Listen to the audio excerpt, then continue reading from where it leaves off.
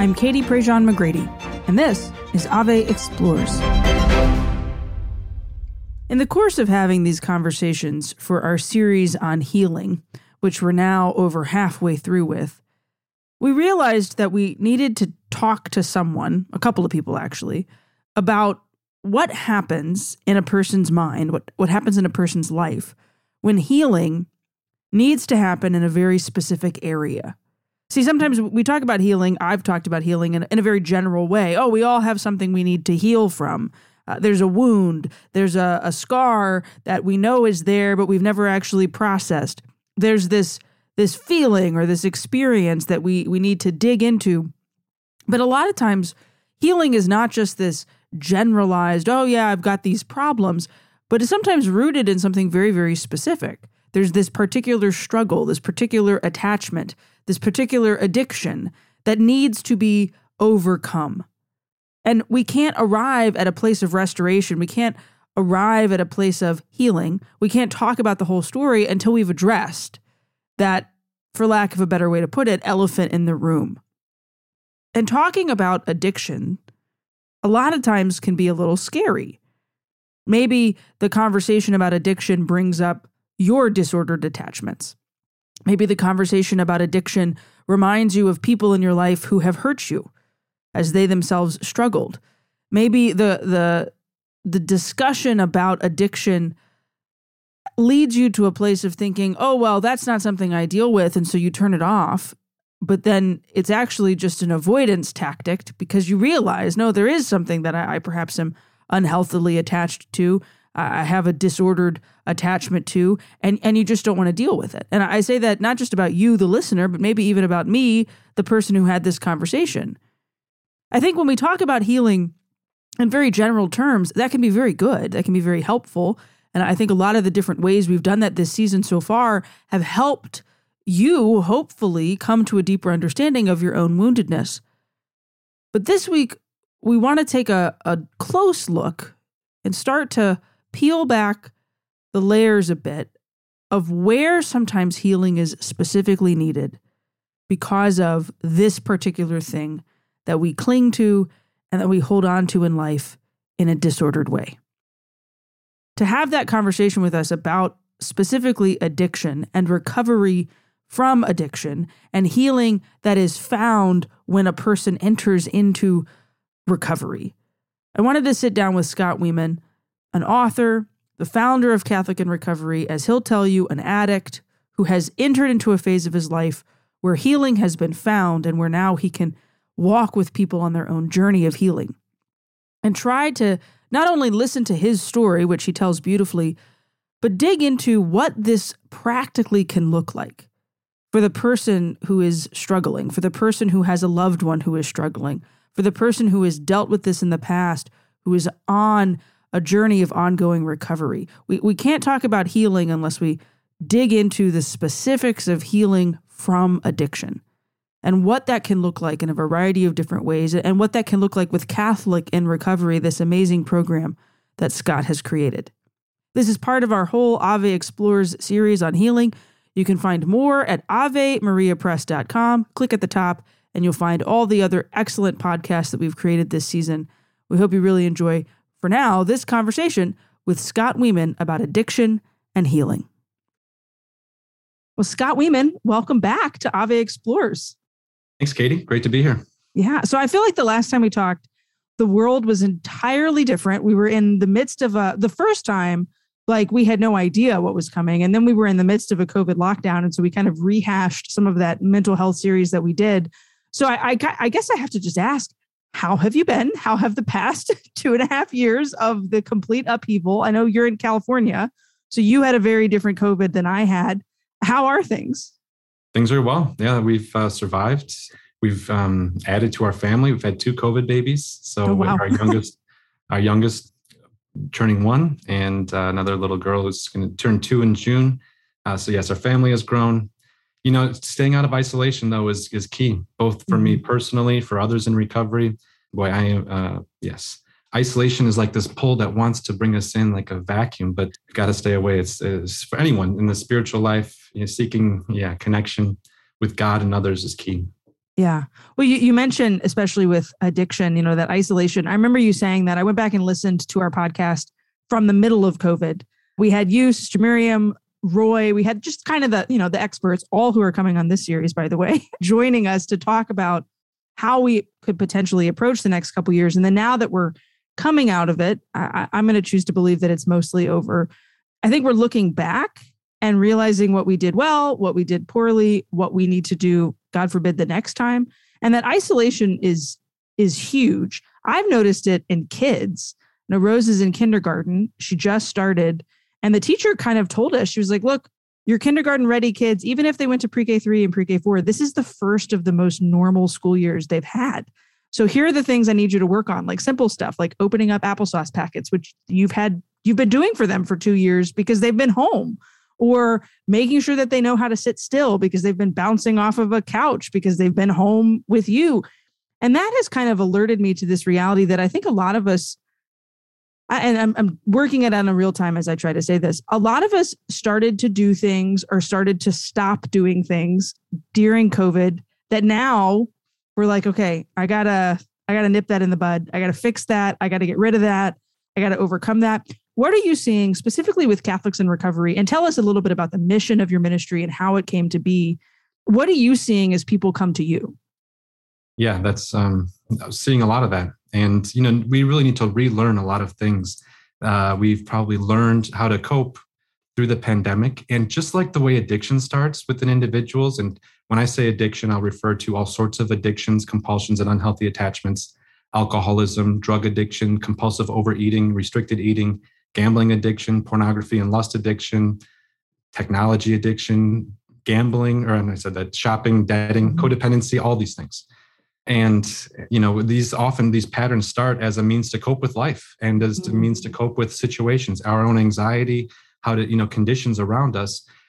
Then those things can take oftentimes in a person who doesn't become addicted or doesn't have an addiction, they'll kind of stop doing those things once the circumstance in their life has kind of passed. Mm-hmm. However, those if it takes on a life of its own, if the circumstance from which we're seeking freedom from anxiety or whatever passes, but we're still maintaining those old behaviors, then that needs to be taken a look at.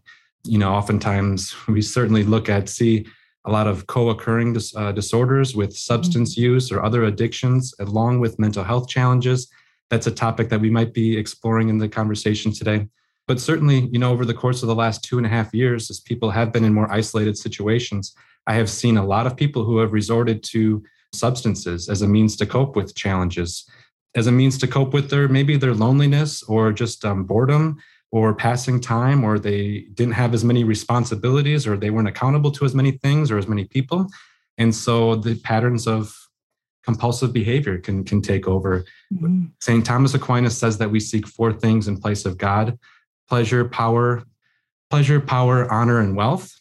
And, seeking those things can be a replacement for God in some ways. And, these shortcuts to dealing with life, coping, they can take on a life of its own. And so seeing many people who's, in all sorts of demographics and people in life, a higher number of stay-at-home moms who are suffering from alcoholism and addiction. And, it starts with just 1 or 2 drinks in an evening on a regular basis, a glass of wine at the 4 o'clock or 5 o'clock hour. And that just becomes habitual over, doing that regularly over some months.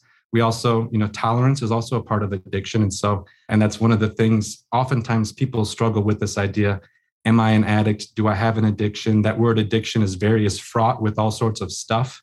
Mm-hmm. I really don't care what people refer to it as long as there is some honest assessment of one's life and they're willing to, almost an objective look. Now, we may not be able to have an objective view of our lives as we get so wrapped up in these things, these compulsive behaviors and such. So, yeah. How have you seen it? How have you seen some of these patterns taking place? Well, you make the comment about that isolation. I found in families, what we've done is become attached to the thing that just gets us through the day. So whether it's ordering food out because I just don't have the mental or the physical energy to cook right now, or I'm just going to turn on the TV and quiet the world down. My kids will actually be still for a few minutes and I can get something done, even if it's just scrolling on my phone. I found that addiction perhaps starts with, and this is purely just from a non-professional perspective, starts with, it's just the easy way out. Like you mentioned, it's the thing to do that just makes it all a little bit better in that moment. And then we become used to it. And so then we like it.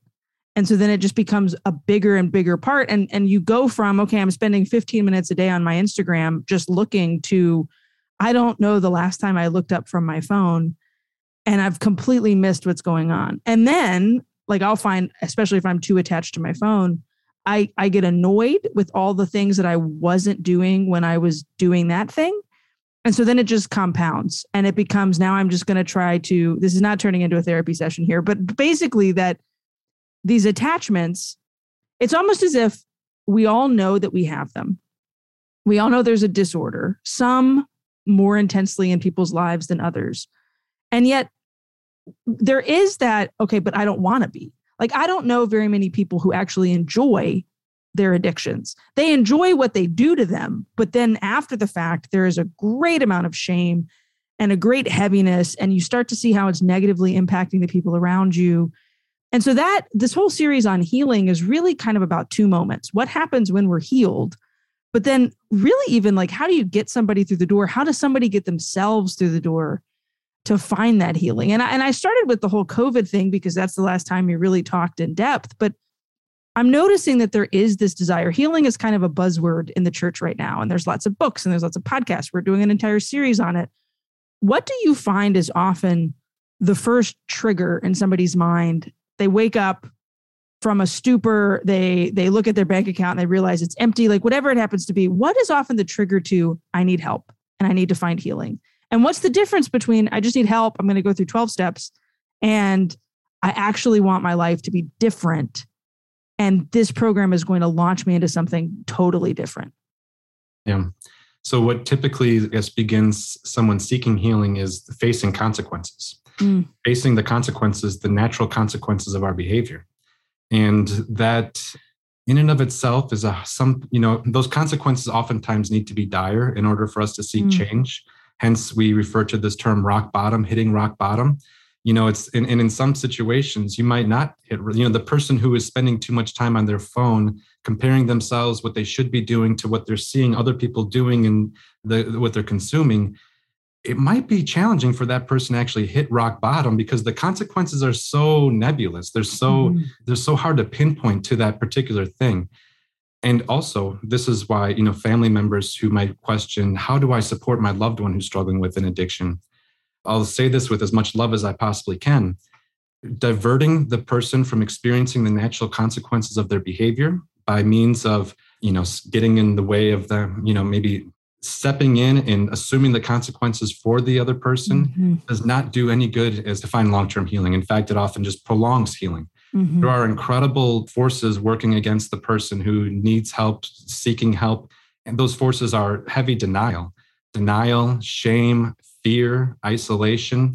There's so much of that makes it so hard for us to take that step. We might know that we need it, but we might even actually stop ourselves from getting honest with ourselves in the moment, because it's a lot for us to handle. It's a lot for us to take. We would almost rather keep our heads in the sand than be aware of the mistakes that we're making. This is true of people who suffer from other diseases. And our humans, we have a natural tendency to avoid our mortality. In some ways, I was turned on to this by Anthony D'Ambrosio, shared about a book called Change or Die. It's a secular book by Alan Deutschman.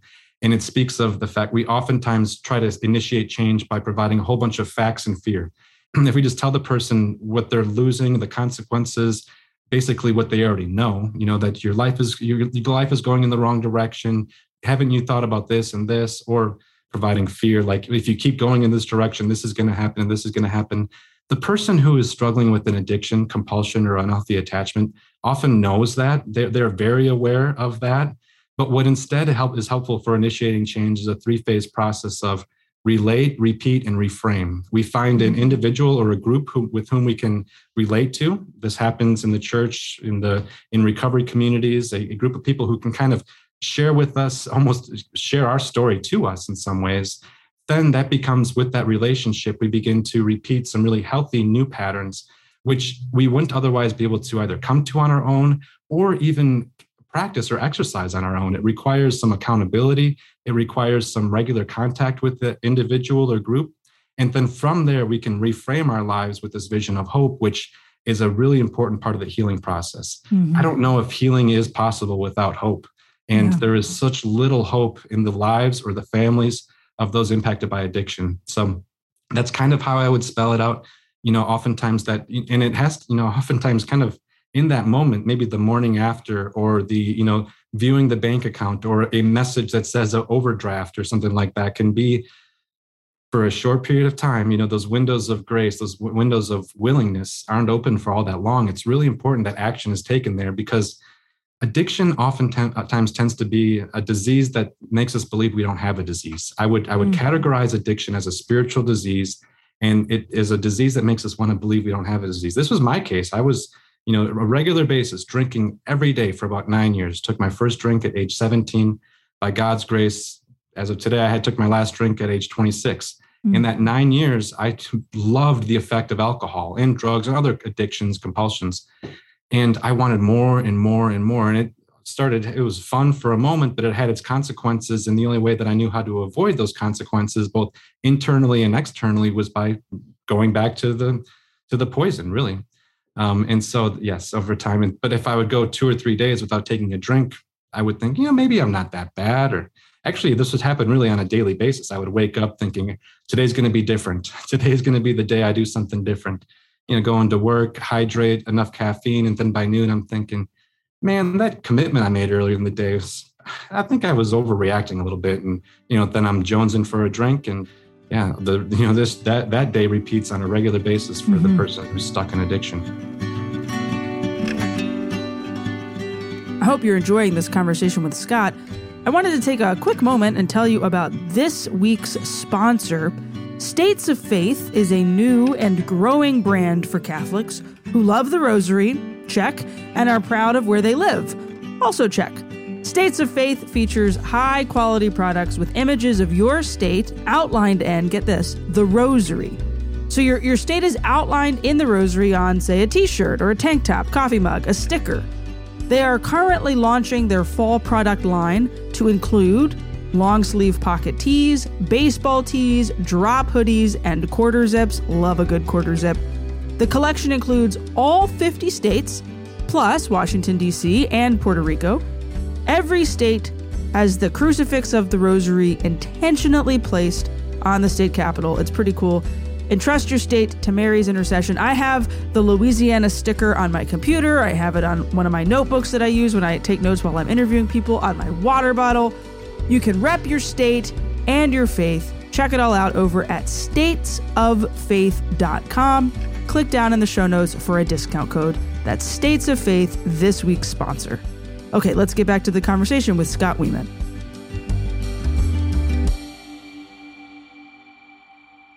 I think one of the interesting things is we know that addiction, and I'm specifically thinking of pornography addiction, it can change the brain chemistry. If addiction and the pain that we cause ourselves from it can change our brain chemistry, so too can healing, and so too can recovery. We can reform healthier pathways. What have you found specifically with your Catholics in Recovery ministry, which is unique, right? Like you take the most basic of principles and sacramentalize them and therefore give us something so much more than just the very basic entry level. Okay, this is what you have to do to overcome addiction. Let's bring our faith into this. How have you found that the sacramental components of Catholicism, or the fact that we are a church that has hope written into every part of it, how does that make healing for the Catholic unique, right? Give them the opportunity to heal the brain, heal the heart, heal the family in a different way. I think it's like supercharges what we do in 12-step recovery in some ways. There is a lot of parallel and overlap between the spiritual wisdom of the 12 steps and traditions and sacraments of the Catholic Church.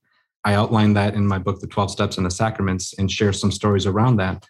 But in a lot of ways, we find that when people have the freedom to integrate the sacraments and our discussions of faith, our commitments to the saints or to devotions such as the Rosary and other things, the things that we talk about in 12-step recovery, conscious contact with God, is something that we seek in the 11th step and through maintain conscious contact with God. There is no better way to maintain conscious contact with God than the Eucharist, that physical, that is the pinnacle of the sacramental life.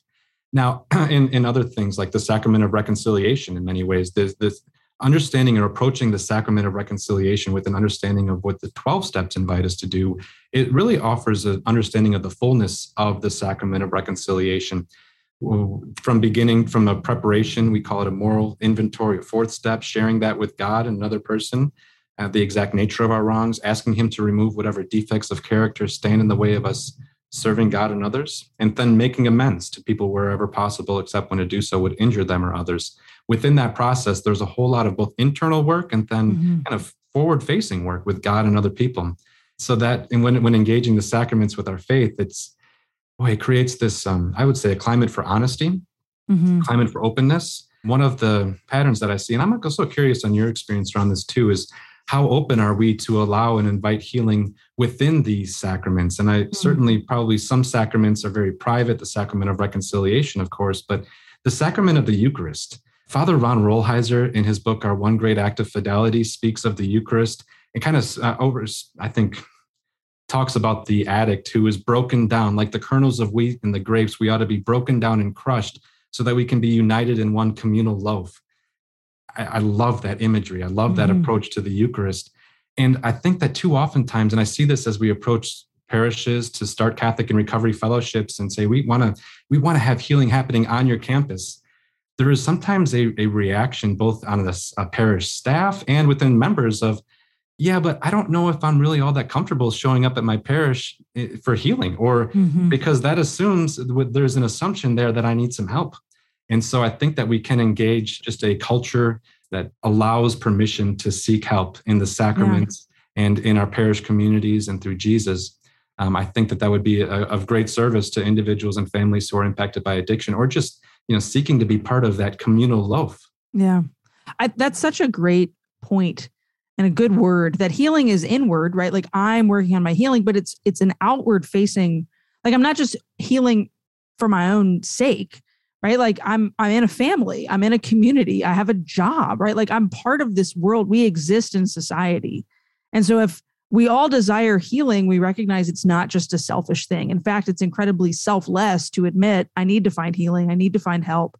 Hi, this is who I am, and I am addicted in some way. Sure, maybe don't stand up in the middle of Mass and announce that to the world. But if I'm sitting in Mass and I look across the room and I see the person who also showed up to the Catholics in Recovery meeting, and I realize we're in this together. I mean, it's just another component of community. You were talking about parish staffs being sometimes resistant. And I think there's this attitude within Catholicism of the parish needs to look perfect, right? Like, and yeah, we want our floors vacuumed and we want the bathrooms clean. And like, we want the ushers to know where the baskets are. Like, yes, we want things tidy because it's a sacred space. But then there's this whole other component of, we also sometimes just want like the nice, neat, tidy people. Specifically as parents, we walk into Mass with two kids who sometimes don't want to be there, or who are climbing all over us, or who are making their presence very well known. And every now and then you encounter that parishioner who like shoots you a look and they're like, this is a place of silence. And it's like, no, it's actually a place of life. And I feel like that same attitude sometimes arrives in the healing process. People don't need to know that I'm in therapy. People don't need to know that I'm going to a meeting. People don't need to know, like, we'll create all these excuses for it, forgetting that actually maybe your witness to it could be the impetus for somebody else to seek it out, or for somebody to realize like, hey, they don't actually have it all together. And that's more relatable than anything else. And now all of a sudden this friendship can form. You mentioned this parish fellowship. What have you seen? I mean, without giving details away, I mean, you obviously can't tell us like who's doing what, where, but you have specifically brought this into communities. What have you seen happening in the churches where you've gone and the lives of these people who are embracing healing on this level? First, I'll get to that, but I also want to clear something up for the person who might be thinking about taking a step into a recovery group of some kind. We mentioned, this is recovery is very anonymous. So it's very far from anyone or everyone at the parish knowing that that you're participating. But I think that healing ought to be taking place at a parish, not like right after Mass, but instead of pushing that to the fringes of the church in a lot of ways, Now, The basement, what we've seen in Catholic in recovery groups or communities is really just Catholic in recovery serving as a bridge, really from the church to other 12-step groups or recovery communities, and vice versa. So many people who are in recovery communities, so many people who are in recovery communities seeking a deeper relationship with their higher power. 12-step groups such as Alcoholics Anonymous, Narcotics Anonymous, Overeaters Anonymous, Sex Addicts Anonymous, all these different groups which serve different compulsions and addictions, use the same 12 steps and the same 12-step principles, often referring to God as we understand him, or higher power, which they're not Christian groups. They're not meant to be. If it was just serving Christians only, there would be a whole bunch of people in our population who would not be served. It's important that these groups are not, do not affiliate themselves with a religion. And the literature also says that those who do recover would benefit a lot from connecting or reconnecting with the religious with their religion. And there is sometimes some anti-Catholic sentiment that one will hear in secular 12-step groups, and that's people sharing their real lived experience. It's unfortunate that seems to be the only resentment that seems to be okay to maintain in recovery, as we speak about resentment as being the number one offender. But, people oftentimes who are then in recovery, maybe God is pulling them back to the church or to the church for the first time. We've seen many people who have, through Catholic in recovery groups, gotten involved in the RCIA program, who, several years sober, have been in recovery for some time, but now they're ready to take that relationship with God to the next level and get more specific. And maybe they've been invited or have seen the witness of a friend who just shares the Catholic faith really freely and joyfully. On the other side, too, we've also seen people who, many people who may have attempted to start their recovery in other fellowships, but have found some of that anti-Catholic sentiment and then found that there's really nowhere for them to turn. They may have even been referred to the recovery group by their pastor or someone within the church, because for a long time, that's what we've done. We've long kind of delegated some of that healing, which, don't get me wrong, those groups continue to and have saved my life. But it's my contention that we ought to be accompanying and walking with individuals as they are seeking the church for help and healing. Maybe part of that is a humility on our part to recognize that we're not the full solution, that other secular, non-Catholic organizations can be part of that solution. But I think that we ought to have a presence there. And so what we've seen is people who have tried 12-step recovery groups, found it wanting, and have then had this addiction that's been thwarting their spiritual life, their relationship with their family and God and others, have taken that next approach or a second attempt at finding recovery, getting sober. Some really wonderful examples of that. People with a variety of addictions, and also recognizing too that a holistic approach to recovery, it could feed mind, body, and soul. So some people who have returned to the sacraments for the first time in a long time. We had a gentleman here in San Diego who returned to the sacrament of reconciliation for the first time in over 50 years after practicing Buddhism for some time, growing up Catholic, tugged back to the Catholic Church, and made his way through via Catholic in recovery back to the sacrament. And now he's applying for diaconate and all that great stuff. Wow, that's beautiful. I mean, they're stories of the sacraments are a mini transformation inside of us every single time, right? You receive the Eucharist, you're different every single time. You go to confession, you're different. You're transformed at your baptism. The Holy Spirit hopefully is continually guiding you once you've been confirmed. And it makes sense that a person who's seeking healing, a person who's in recovery, specifically from addiction, would find that the transformative power of the sacraments just fits perfectly into that healing journey. We saw, you're talking about, like the 12 steps is incredibly secular, and sometimes there's a resentment that will bubble up to the surface when you're going through your story, and anti-Catholic sentiment seems to be pretty strong. We saw John Mulaney last October, and John Mulaney has been very public about his story of recovery. And so we saw him when he was in his pre-tour before his big tour. So we got like 90 minutes of unedited John Mulaney in New Orleans. It was great as somebody who loves stand-up comedy. And at one point in his story, he talks about intervention. He talks about his friends. He walks into his apartment, coked out, and he'd just gotten a haircut at SNL. It's hysterical. Eventually it'll be on Netflix and everybody will enjoy the story much better than I'm butchering it right now. But he talked about, he's sharing how like he's at this rock bottom moment where his friends, many of them very famous comedians, are intervening and being like, you have destroyed your life and we're here to help you save it. And I turned to my husband and I was like, this is a holy moment. Like when people intervene, not to prevent you from experiencing natural consequences, but because they love you and because they want to help you figure out how to make that step to healing. Yeah. And I think in all of our episodes thus far and talking about healing, various people have shared their stories, have shared kind of the moment where they realized, okay, this is something I need to do. This is the turning point. I've purposely been waiting to ask people for their stories of healing until a certain point in the interview, because, let's talk about the information first and then have you open up a little bit. You mentioned you've been drinking since you were 17. Can you share with us a little bit about kind of that wake up moment and when you realized, okay, this is not the life that I want to be living? And what was that rock bottom for you? And then what did healing look like? Yeah.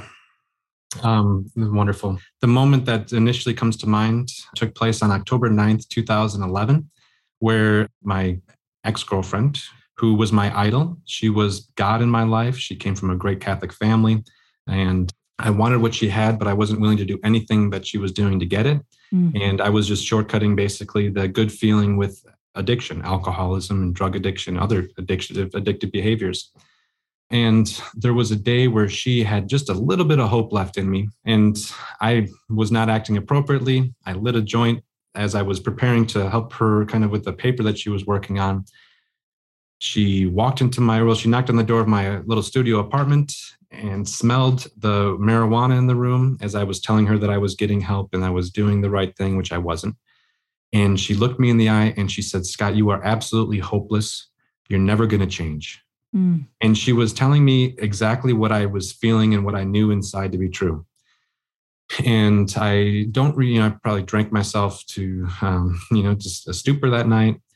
The next day, I took my little beach cruiser and rode it to Mission Bay, not far from where I was living in San Diego, and pushed it through the heavy sand, called a few of my very closest friends from back home, my mom and my dad, to tell them what they already knew, that I needed help, that I was that I was an alcoholic, basically, and that they couldn't be the full solution, but them standing by my side would be really valuable. So I asked if I could make a phone call to them once a day, and for kind of indefinitely. I did that for about the first 60 days, just to check in, say I didn't drink the day before or the night before or yet that day.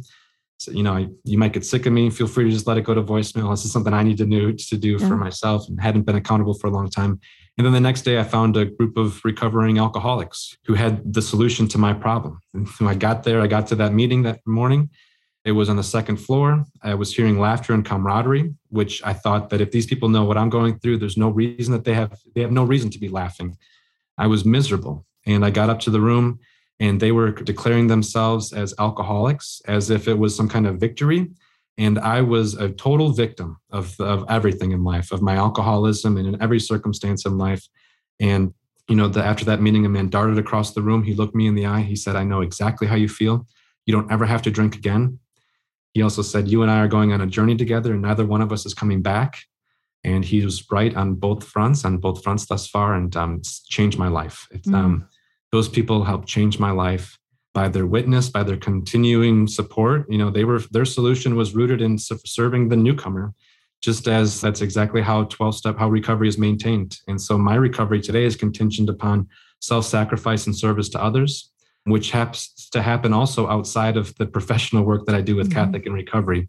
Regular commitment to meetings, to serving people, to sponsoring people, and to taking an interest in people. Addiction is very self-centered, and the solution has to be other-focused.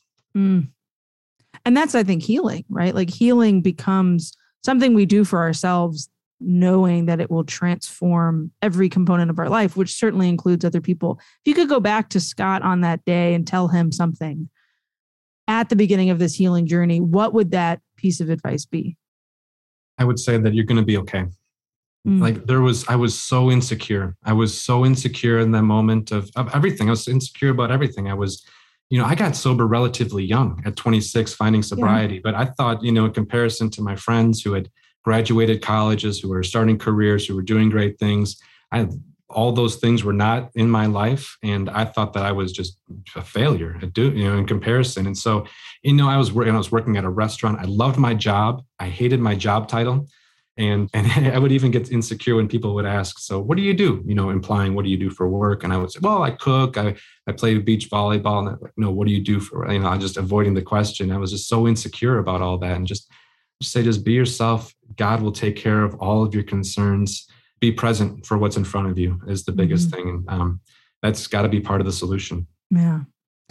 Excellent advice. And there's a lot more that you have to offer. So where can folks find Catholics in Recovery? Where can they grab a copy of your book, follow you, maybe reach out if they themselves need help, or if they're in a parish that wants to start a fellowship? Where can they find you? Yes, CatholicInRecovery.com is our website, CatholicInRecovery.com. We're going to be publishing, releasing with Ave Maria Press, the Catholic in Recovery workbook this fall. Released on October 14th. That is a sacramental guide through the 12 steps, which includes and integrates Catholic wisdom from saints, the catechism, scripture, and allows one to really walk through the 12 steps in partnership with others. You'll find all about that at CatholicInRecovery.com. Yes, and we are happy to help support anyone who is looking to get a Catholic in Recovery group started in their local community. But if you're looking to find a group, a meeting, check for our meeting directory. We have in-person meetings all over the country and virtual meetings, which gather every day. That's wonderful. Scott, thanks so much for taking the time. We appreciate it. My pleasure. Thank you, Katie. I'm always struck by the fact that when I get to talk to Scott, this is the third time I've had the chance to interview him for Ave Explores, he's always so honest about his story. He doesn't hide it. He doesn't leave out details. He just very bluntly says, look, this is where I was. This is who I was. This is what that did in my life. This is what that did to the people that I love. And this is why I needed to change. That, I think, is the part of healing that's sometimes hardest, is the admitting something's got to give. Something's got to change. Something has to be different. It's hard to admit that. It's hard to step into that process. It can be very, very scary. I would never sit here and tell you from the comfort of my home office talking into a microphone that you can just magically snap your fingers and whoop-de-doo, now everything is going to be okay because you've admitted an addiction, or because you've Googled Catholic in Recovery, or because you've gone to a 12-step meeting, or because you went and sat in the Adoration Chapel. All excellent things to do, and certainly something that perhaps you need to implement in your life. But what I can tell you is that Scott, and many of the people he's walked with through Catholic in Recovery, I think a lot of people listening to this series over the past few weeks, that step one isn't just admitting I have a problem. Step one isn't just saying, okay, I need to do something about that. Step one is having the humility and the awareness that healing is available and possible, and something to seek and something to long for. I worry sometimes, and we're going to talk about this as the season continues, I worry sometimes that people think they are unworthy of healing. I worry sometimes that people think that their addiction is too great, their struggle too heavy, their wound too deep to be handled.